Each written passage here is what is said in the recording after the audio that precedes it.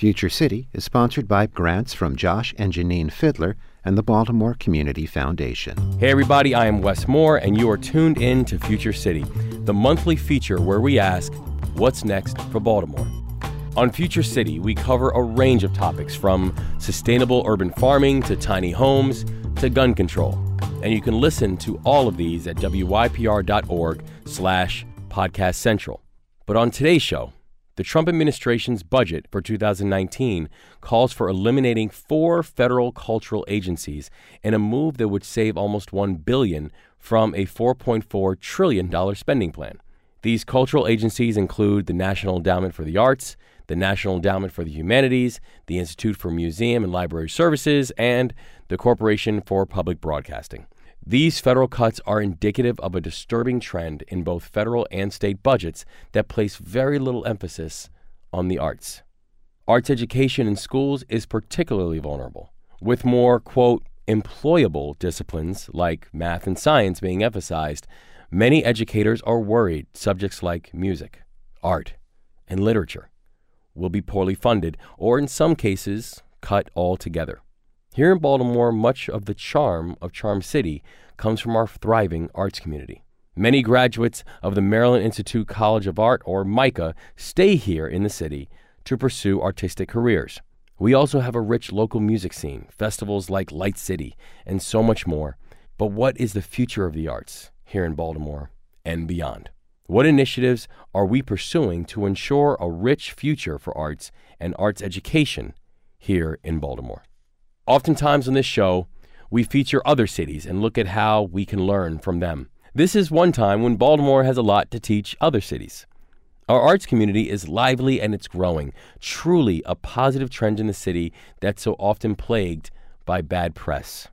So let's start by meeting Donna Sawyer, who's the Chief of External Affairs with the Baltimore Office of Promotion and the Arts, or BOPA. Yes. Donna, it is great to have you on the show. Thank you so much. And I am thrilled to be here. And also the award-winning author of a book, Provenance, a novel. So even before I even ask you a question about BOPA, I am fascinated by this book. Can you tell us a little bit about Provenance? Provenance is a book about reaching your potential and what you're willing to give in order to get. And it's the story of 3 generations of an African-American family who sometimes were African-American and sometimes they weren't. It takes place in Richmond. It starts in Southern Virginia and moves to Paris between the wars and then back to New York. And the central theme is about art. And it asks the question, is art, are you the collector or are you the art? Because the collector always has the control. And if you're the art, you're at the control of the collector. Beautiful. And I love that the cover art, actually on the cover art, it says, art enables us to find ourselves and lose ourselves at the same time. And that says it all. Says it all. It does. Well, so can you tell us a bit about BOPA for those who are not familiar with it? Well, BOPA is one of those organizations that can help you find yourself or lose yourself in art. And BOPA stands for the Baltimore Office of Promotion in the Arts, as you said. BOPA is much more fun to say. And we like to call ourselves the people that produce fun in the city of Baltimore. So we have... The list is so long that I always have to have a cheat sheet with me because we do everything from the things that everybody's familiar with, like Light City, Artscape, the Book Festival. But we also run the Farmers Market on Sundays under the Jones Fall Expressway. We have a art center in Federal Hill called School 33, where we have 4 to 6 exhibitions a year of Baltimore-based artists. We also run the Bromo Tower Art Center, the Top of the World Observation Deck at the World Trade Center, the Cloisters Historic House in Lutherville. We also run programs like Bright Starts for young children to teach them about art, where we go into the schools and work with them one-on-one. We host the Sondheim Award, which is a $25,000 award, which anybody that's an artist knows getting that kind of a award to work on your art is a gift. So we do that annually in conjunction with Artscape. And then the semifinalists for that competition also receive $1,000 to continue their work.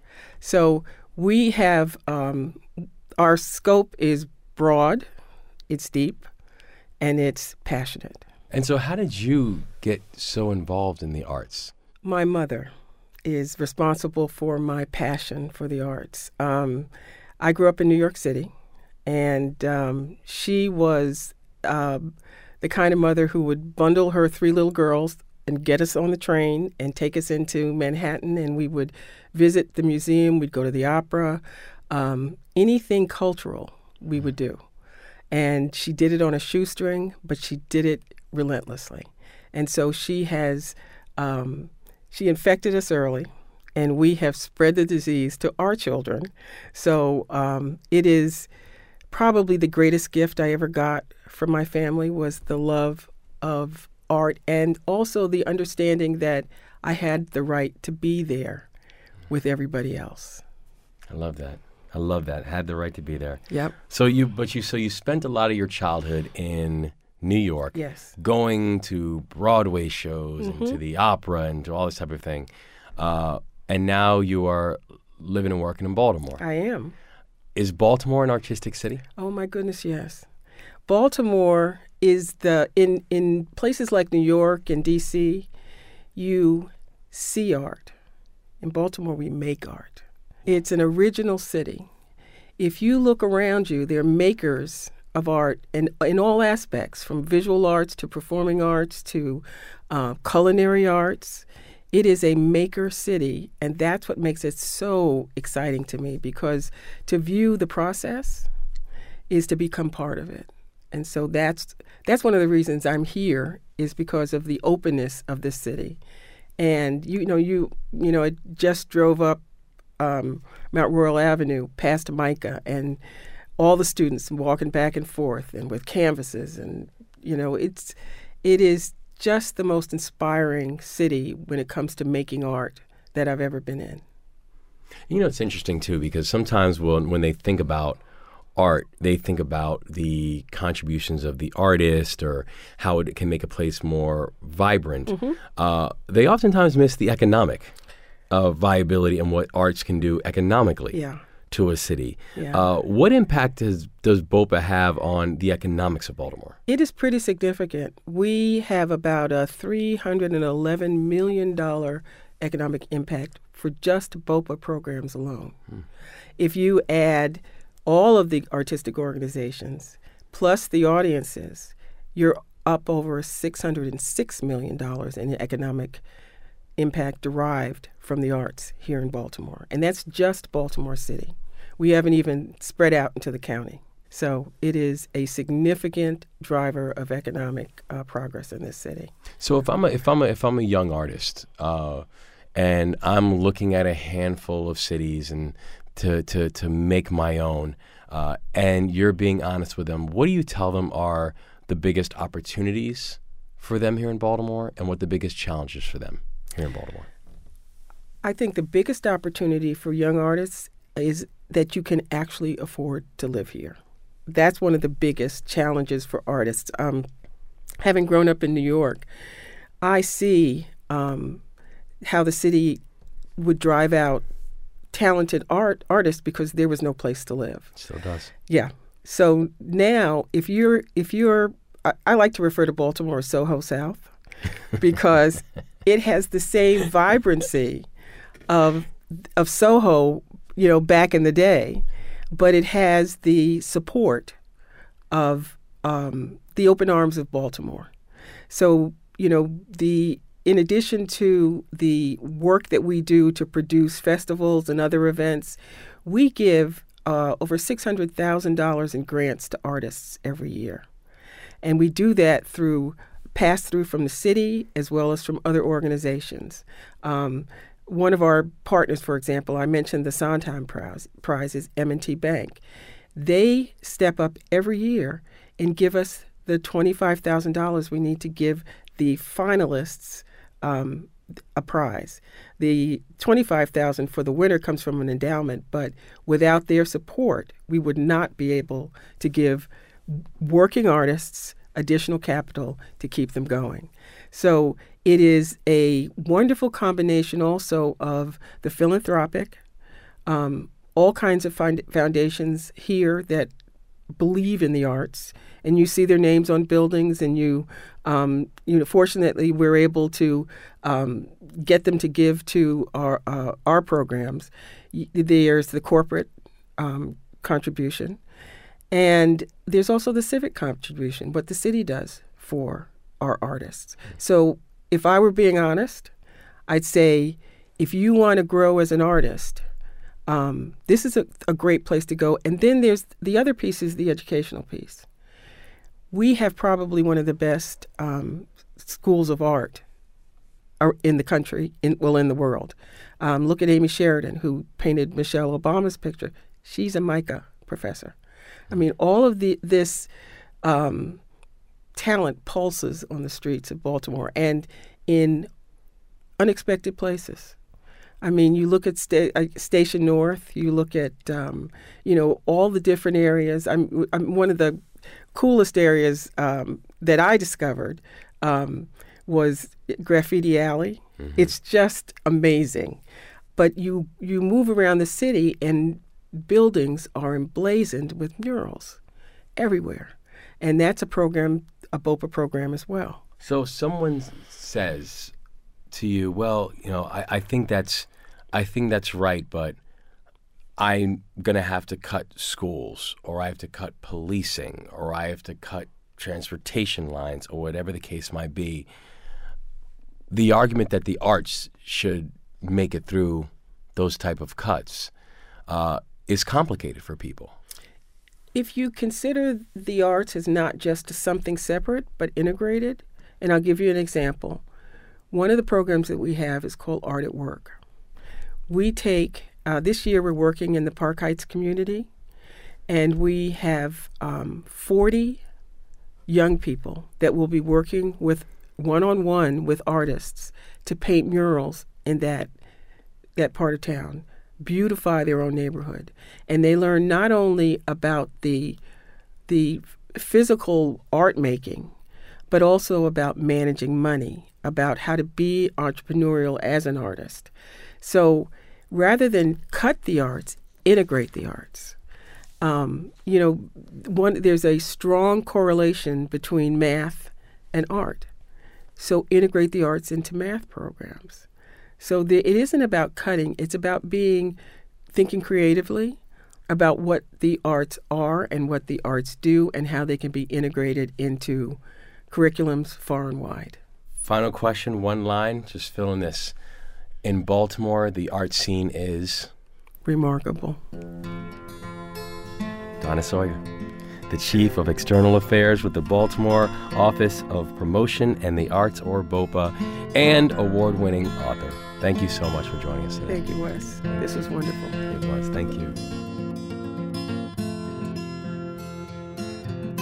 I'm Wes Moore, and you've been listening to Future City. Stay tuned as we discuss the lifelong importance of arts education for students. Low-income students who experience art education are 2 times more likely to graduate college than their peers who go without art education, 4 times more likely to be recognized for academic achievement, and when they graduate or are looking for a job, 72% of employers say they value an arts education. So, what is Maryland doing to ensure that our children are gaining access to the arts? We'll sit down with the Executive Director of Arts Education in Maryland. Be right back.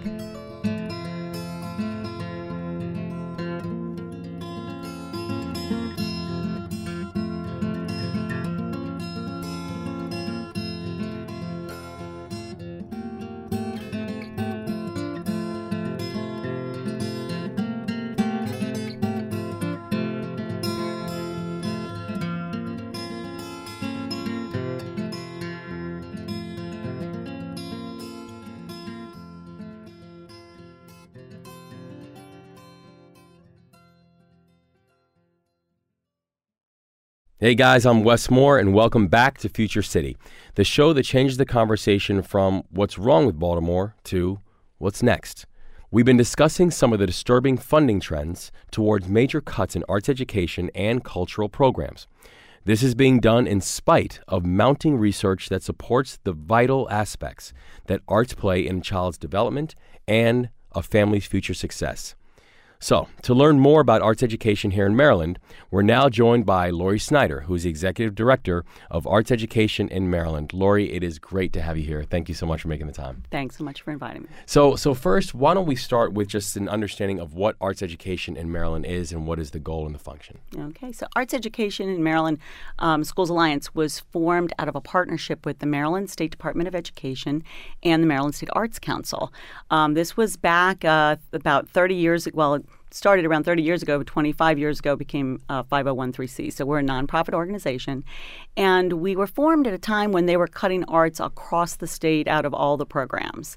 And our founder, Mary Ann Mears, but at that time was on the Maryland State Arts Council, and she was like, we need to do something about this. And of course, the two state agencies can't advocate and can't talk to legislators. So our organization was formed, and we do that. So we go to the legislature, we testify over causes for arts education, and we support the budget for arts education from the state. It's interesting that the organization was founded at a time when there was an assault on arts education. And we now find ourselves in a very similar place where, once again, there's this larger assault on funding for arts education. What lessons haven't we learned from the time the organization was started and to now? Well, there's some good news. The good news is from then till now, we have policy in place. And so we've fought for years, and we just recently in November had the COMAR, Code of Regulations for Maryland, for education for fine arts passed, and it was a revision, and it includes fine arts education for every student in our state from pre-K through 12th grade in all 5 arts disciplines. So that's dance, media arts, music, visual arts, and theater. And that's an addition of media arts. We had the other art forms acknowledged before. So policy's in place.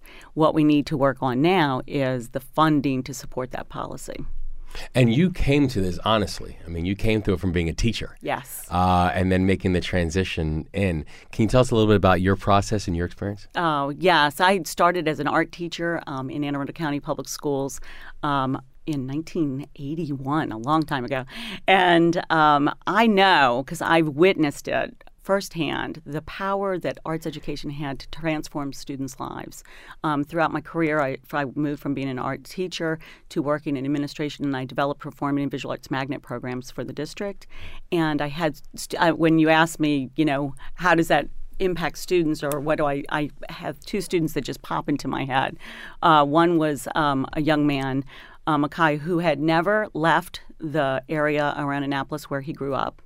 Except, to go to school. He had never traveled anywhere, and he had no idea what could be his future.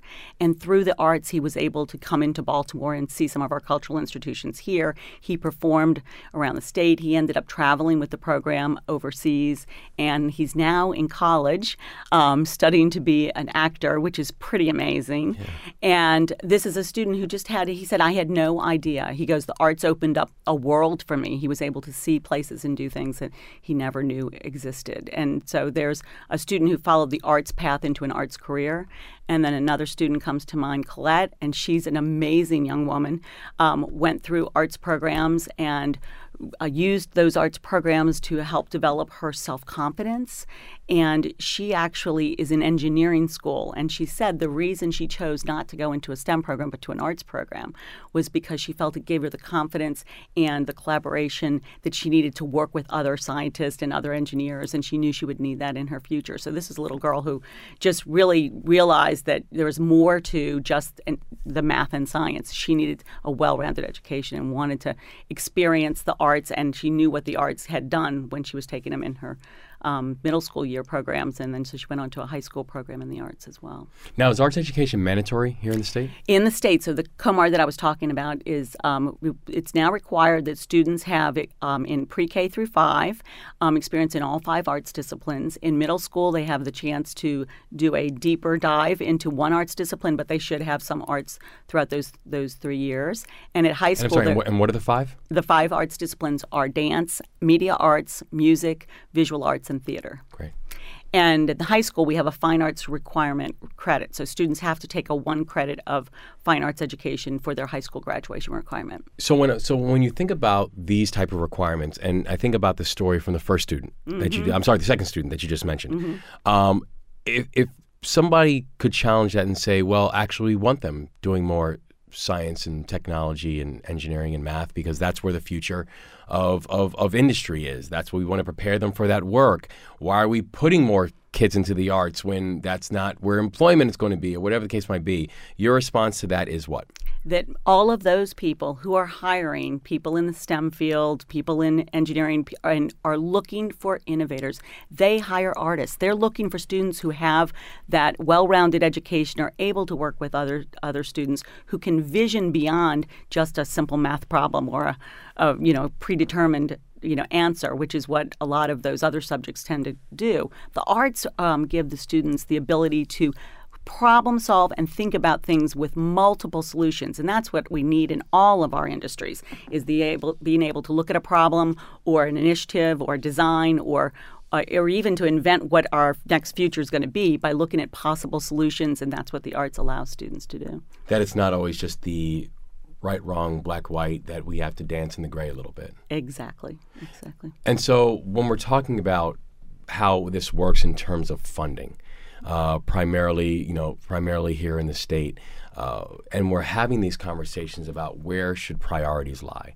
We're having conversations about what needs to be incorporated and what needs to be solidified inside of our children's lives.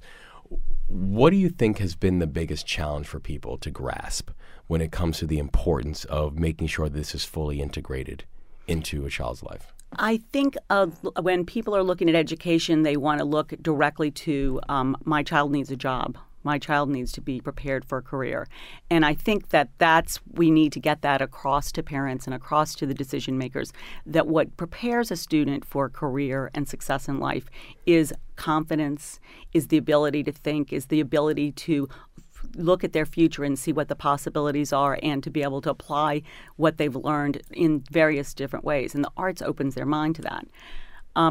When you talk about funding, I'm glad you asked that question, because what we're working on at Ames right now is the work of the Kirwan Commission, which is the Commission on Innovation and Excellence in Education.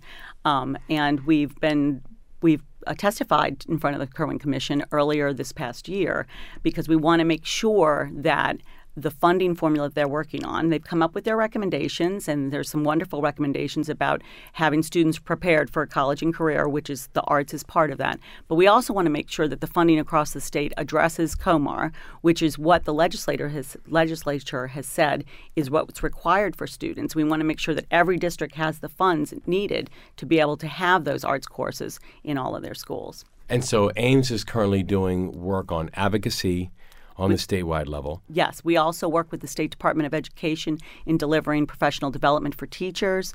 We have a conference coming up in May, on May 31st, that is for arts educators, teaching artists, and arts organizations across the state to work together to build what we're talking about, but make sure those programs are there for students across the state. Which aspect of the arts do you think is the most underutilized or underappreciated? The fact that the arts is just an essential part of education. It's not a separate piece. Sometimes that's why I think funding gets cut, is because people think of it as an extra add-on to a well-rounded education for a student, and it's not. It's integral. I think that people that have had students that have had arts education know it. They see it. They realize that that's what helped their student become a well-rounded student and help them make decisions in their life and be a good citizen for our country. So I think that what's it's not one particular course. It's not one particular art form. It's the fact that the arts teaches and opens up people to think about things in different ways and to see multifaceted sides of issues and of a problem. And if you're creating a piece of music, or you're creating a piece of art or painting, or creating a film, you need to look at many multiple aspects of the idea, the subject as you build. And when you think about your vision for the future of the arts in Maryland, when you close your eyes and you say, I can see it, what it looks like, tell us what you see. I see that no matter where a child goes to school in the state, no matter what their zip code is, that they walk into a building that's rich with the arts, that they have access to a visual art class and dance and music and theater. They're able to learn their science and math and English and social studies all through the arts, and they see all of these subjects in their education as being intertwined and not as separate silos of courses. We've been speaking with Lori Schneider, who's the Executive Director for Arts Education in Maryland. Lori, thank you so much for your work and for joining us today. Thanks for having me. Really appreciate it. You've been listening to Future City, and this is Wes Moore. Now, coming up, we'll be speaking with a jam-packed panel of arts advocates, a teacher, a mother of four, an arts educator, and a director of Arts Every Day. Stay tuned. We'll be right back.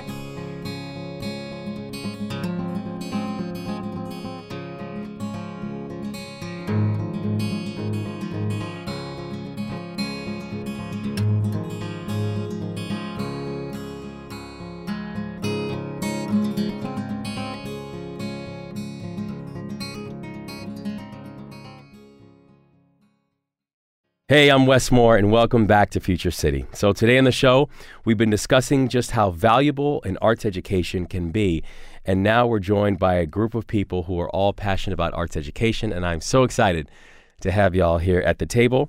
We have Julia DeBusolo, who is the Executive Director of Arts Every Day and the lead facilitator for the Baltimore Arts Education Initiative, and a graduate of MICA. We also have Marcia Green, who is a parent of 4 sons who graduated from Baltimore City Schools and all who benefited from an arts education. We have Chanel Howard, who is a fine arts coordinator in Baltimore City Schools and a former music teacher. And we also have Allie Grayson, who's a member of the Youth Arts Council at Baltimore Office of Promotion and the Arts, or BOPA, and a senior at Baltimore City College High School, city girl, and also an artist herself. And you're heading off to college in the fall. Where are you headed? I'm going to be headed to Howard University in D.C. Okay, Bison. All right. Congratulations. Thank you. Congratulations. So I'm going to catch my breath. I am so excited to have all of you all here. And I'm just really excited for this conversation and having an in-depth talk about the importance of arts education in this city and obviously beyond. So, Julia, maybe we can start with you. Can you tell us a little bit about Arts Every Day and your role there at Arts Every Day? Sure. So Arts Every Day has been around for about 10 years. We have worked with Baltimore City Public Schools over that course of time to support arts integration, the incorporating of arts into math, science, social studies, English, and language arts. We've also worked with the community to make sure that students have access to arts and cultural organizations and museums. And we've also done a lot of teacher professional development around arts education and arts integration. So most recently, we've been working with Baltimore City Public Schools to create a long-term vision for what arts education should look like in Baltimore City for the future.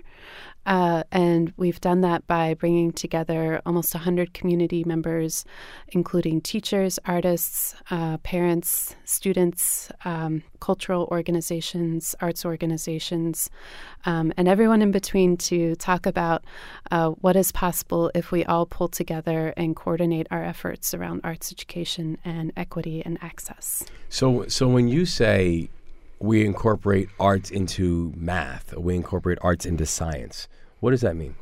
It could take a lot of different forms. And by arts, I mean visual art, music, dance, theater, all of the different art disciplines, including media arts like film and photography.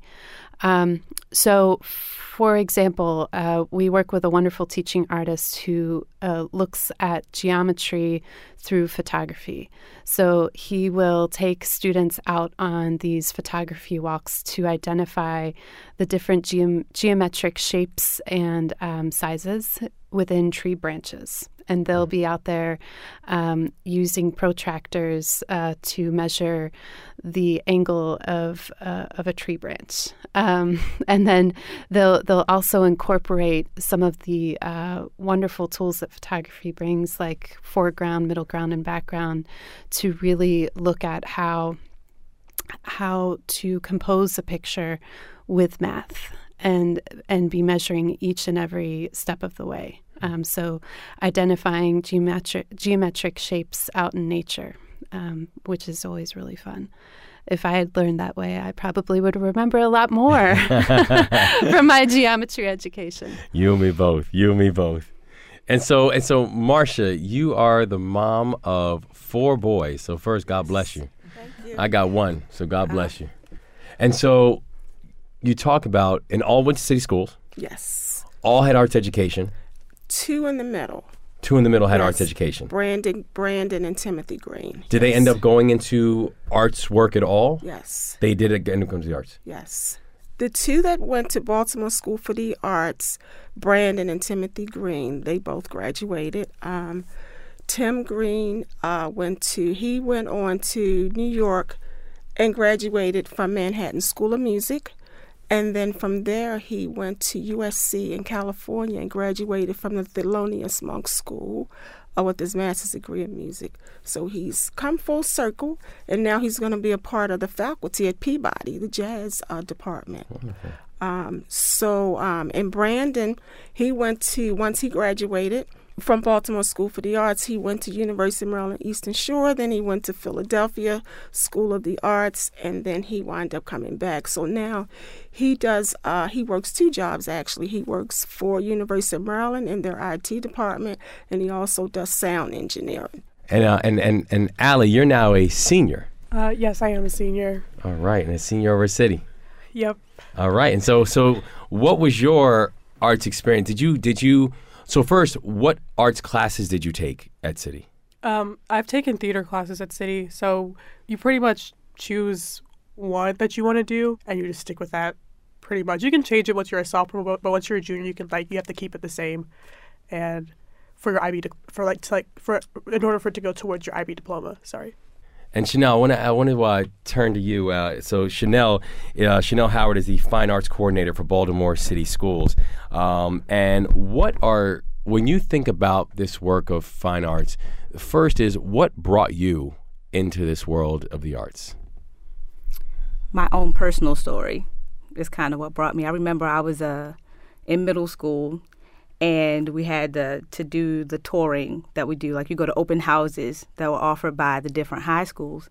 And so I went to the open house at Western High School. And while I was there, it was just all of these amazing young ladies doing amazing things. And it was just more of a showcase of the arts at that time. They had students that were playing the piano. They had students that were singing. They had students that were doing small snippets of productions that they put on. And all of this was just girls that were doing this. So, as a small in stature young lady, I felt definitely encouraged and inspired. But it wasn't until I saw the band come out, and it was girls playing tuba, they were playing bass drums, and they were playing cymbals and trumpets, and all of the things that you usually see guys do. These were all young ladies who were doing this. And so just in that moment, I was like, oh my goodness, this is what I have to do. This is what I wanted to do. And so it was from that moment I submitted in my application for Western High School. Somewhere almost close to fall of that year, I found out that was where I was going to be attending, and I couldn't be more excited. I was in band from 9th grade through 12th grade, and then continued that. I was a music major in college, Frostburg State University, where I graduated from undergrad, and then came home and I started to work here in Baltimore City Schools.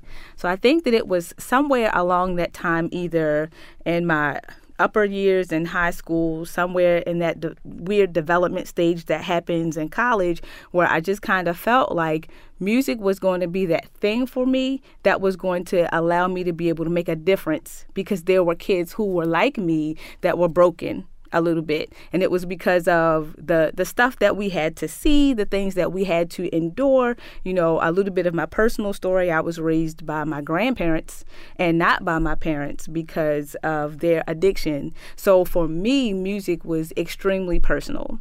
And I felt like very early on, what I wanted to do was to be able to be the kind of change agent that my band director was for me in high school. So it became very important very early on for me to be able to give back to students that kind of grew up in the same type of situation that I did. So music was definitely a motivator for me. I think that also it kind of helped me to be able to round out the discipline issues that kind of circulate even in college or whatever, just being able to buckle down, being able to focus a little bit better. So it wasn't until after I graduated that I started to learn about the science behind that. And so along those lines, let me open it up to all of you. And each of you have a fascinating path in the places that got you to where you are.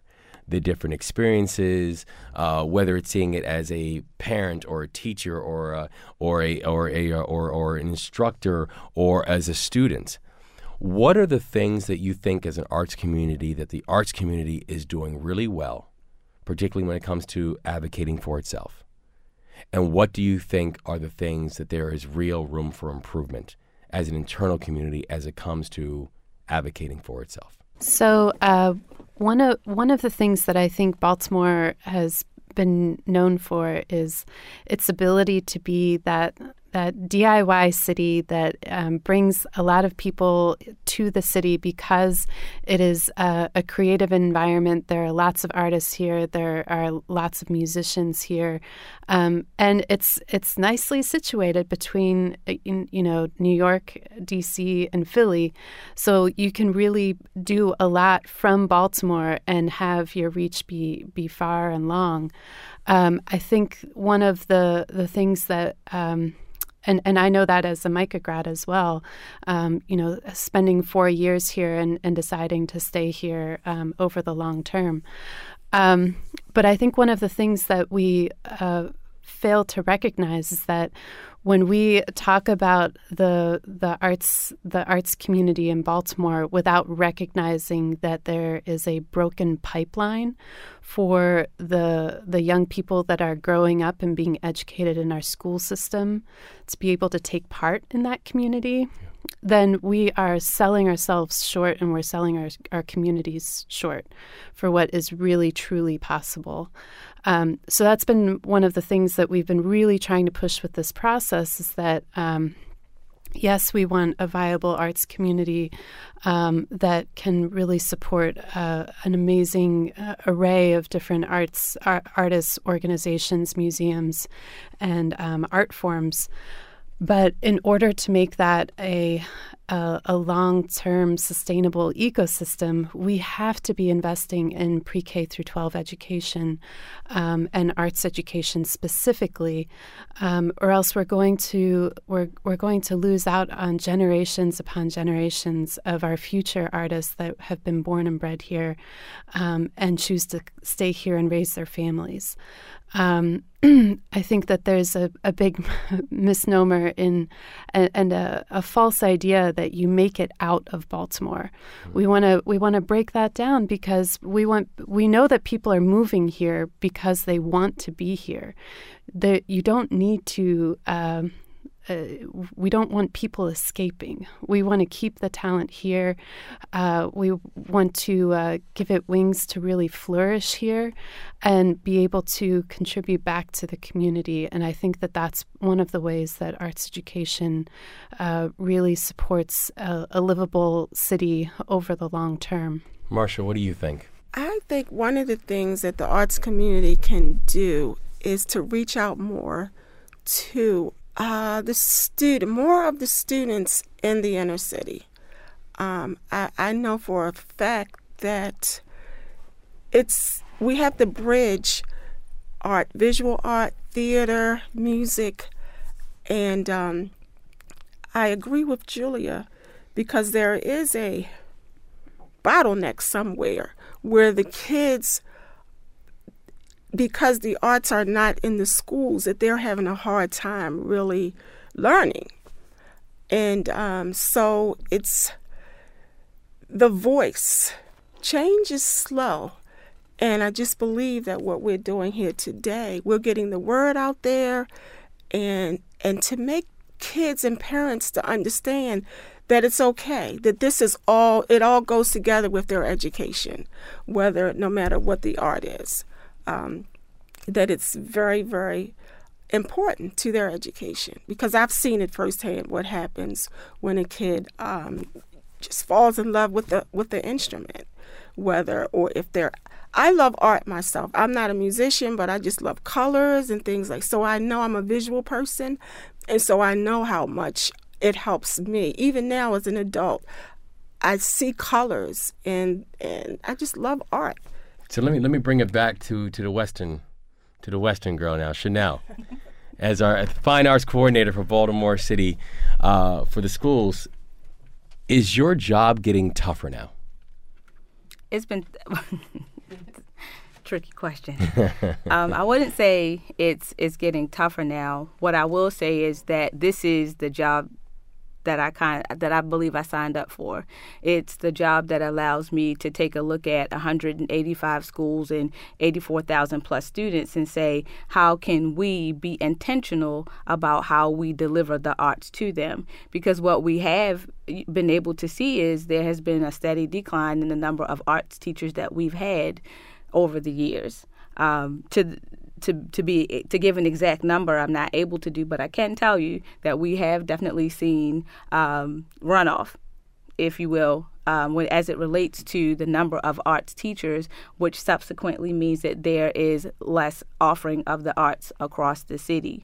So part of what my job is to do, and I'm grateful for it, is to be able to take a look at our arts community and everything that we have in our city and to be able to leverage that. So wherein there might not be any more dollars, it's how we purpose the dollars that we have, how we use them wisely, and how we connect other resources that we have in the city to make sure that it doesn't just stop at the budget. So in my opinion, and I'm also a parent, I'm a parent before I'm an employee, and it doesn't make me feel good to know that there might come a time when I have to choose schools based on an arts program, because I do believe that, I very strongly believe that our kids in Baltimore, they don't get any better than that. We have amazing kids in Baltimore. My sons are among those amazing students that are served by Baltimore City schools. So I would be remiss to not make sure that we didn't have adequate offerings in the arts. They need it the most. We see that. Our kids in Baltimore need art the most. And for us to have such a rich culture in the arts here and not leverage those things, then I'm not doing my job well if that doesn't happen. So being able to have great partners like Julia and Arts Every Day to be able to just kind of partner in the work of making sure that happens, these are good days. So my days are extremely long. Sometimes my weeks bleed into the weekend, and there's just no turning off the thought process. But I wouldn't have it any other way, because it means that my work is meaningful. And so being able to make sure that students have those outlets, if you will. But art is much more than an outlet. You know, for a lot of our students, art is going to be that thing, or the arts are going to be that thing that's going to lead to better life. And not necessarily better life outside of Baltimore. Baltimore is great. It's great. You're not going to find another city like Baltimore. It's rich in culture, heritage. The food is popping, if I could say that. Where else you going to get a chicken box and a half and half? That only happens in Baltimore. That's right. So not necessarily, for kids to kind of grow up to escape Baltimore. That's not the thing that we're looking to develop. We're looking to develop kids that are whole. And so Dr. Santelises, in the Blueprint for Success, she focuses on 3 areas, which is basically literacy, leadership, and student wholeness. Now, the Fine Arts Plan that we'll probably talk about a little bit later is going to help us to be able to develop that. It's an integral part of Dr. Santelises' blueprint, and that it has its tentacles, if I could use that word, throughout the plan. It's centered in student wholeness, but it has underpinnings in every other part because it's the things that just come naturally to the arts. So, Allie, I want to close up and ask you a question. You're a senior city. You are on your way to Howard University in the fall. We all collectively, not just in this studio, but throughout this whole city, are so proud of you. Thank you. There are about 5,000 graduates from Baltimore City High School every single year. Baltimore City High Schools every year. What role did the arts play, and what can the arts do to create 5,000 EUs? Wow, okay. I think the arts, well, they have for me, they've helped me a lot with being motivated to go to school. For a lot of students, a lot of my friends are involved in school only through the arts. Like, they're like, I don't care about anything else besides going to band practice Tuesdays and Thursdays. And it's just like, that's what they do, and that's how they make their friends, and that's what motivates them to get through school. And I think, especially at my school at City, we have a pretty good arts program, I'd say, compared to other schools in Baltimore City. And I think we, like, us alone, we had 360-something seniors who are going to college next year. And I think that in itself shows a lot about, like, what arts can do for our students and how the arts can impact our lives and motivate students to further their education and help out others and just better themselves as students and as people in general. I am so thankful for this dream team panel that I had a chance to spend time with today.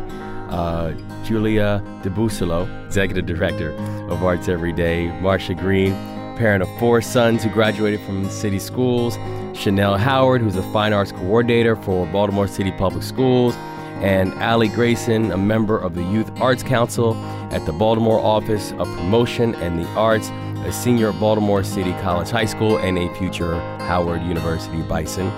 I want to thank each and every one of you for joining me today, and thank you for your leadership in this city. It's greatly appreciated. Thank you. Thank you, guys. So before we take off today, I just want to leave you with a few thoughts. Now, usually Future City is about what other cities are doing that we can then bring to Baltimore. But as my producer, Katie Marquette, was researching, she found something really interesting. She found that Baltimore was really leading the way in the arts. Think about some of Baltimore's prides and joys: Billie Holiday, Edgar Allan Poe, Ta-Nehisi Coates, Devin Allen, Amy Sherrill, Tupac Shakur. Artists, people who Baltimore helped birth, but now the world now owns. And when you think about the future contributions of Baltimore, how the arts will not just define them, but create them, it reminds us of how important this craft is to human development. There's a reason why doctors recommend prenatal mothers play music or read to their children before they're even born. It's because arts and language, they trigger brain development and neurological stimulation. Arts open a world that many may not see in front of them. Arts brings those in a place of chaos into a place of peace. Arts remind those who have been broken down, as Maya Angelou said, "Still I rise."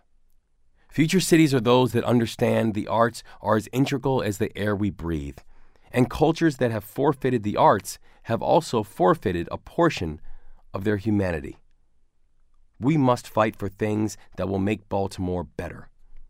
And we must celebrate the things that make Baltimore special. Future City is produced and edited by Katie Marquette. We welcome your feedback, and you can contact me directly on Facebook, Twitter, or Instagram, and my handle is @IamWesmore. If you want to learn more about some of the people and organizations we heard from today, or if you want to listen to previous episodes, please visit wypr.org and look for Future City under the Programs and Features tab. Future City airs here on WYPR on the third Wednesday of each month at 1 p.m. and again at 9 p.m. So until next time, for 88.1 WYPR, your NPR news station, I'm Wes Moore.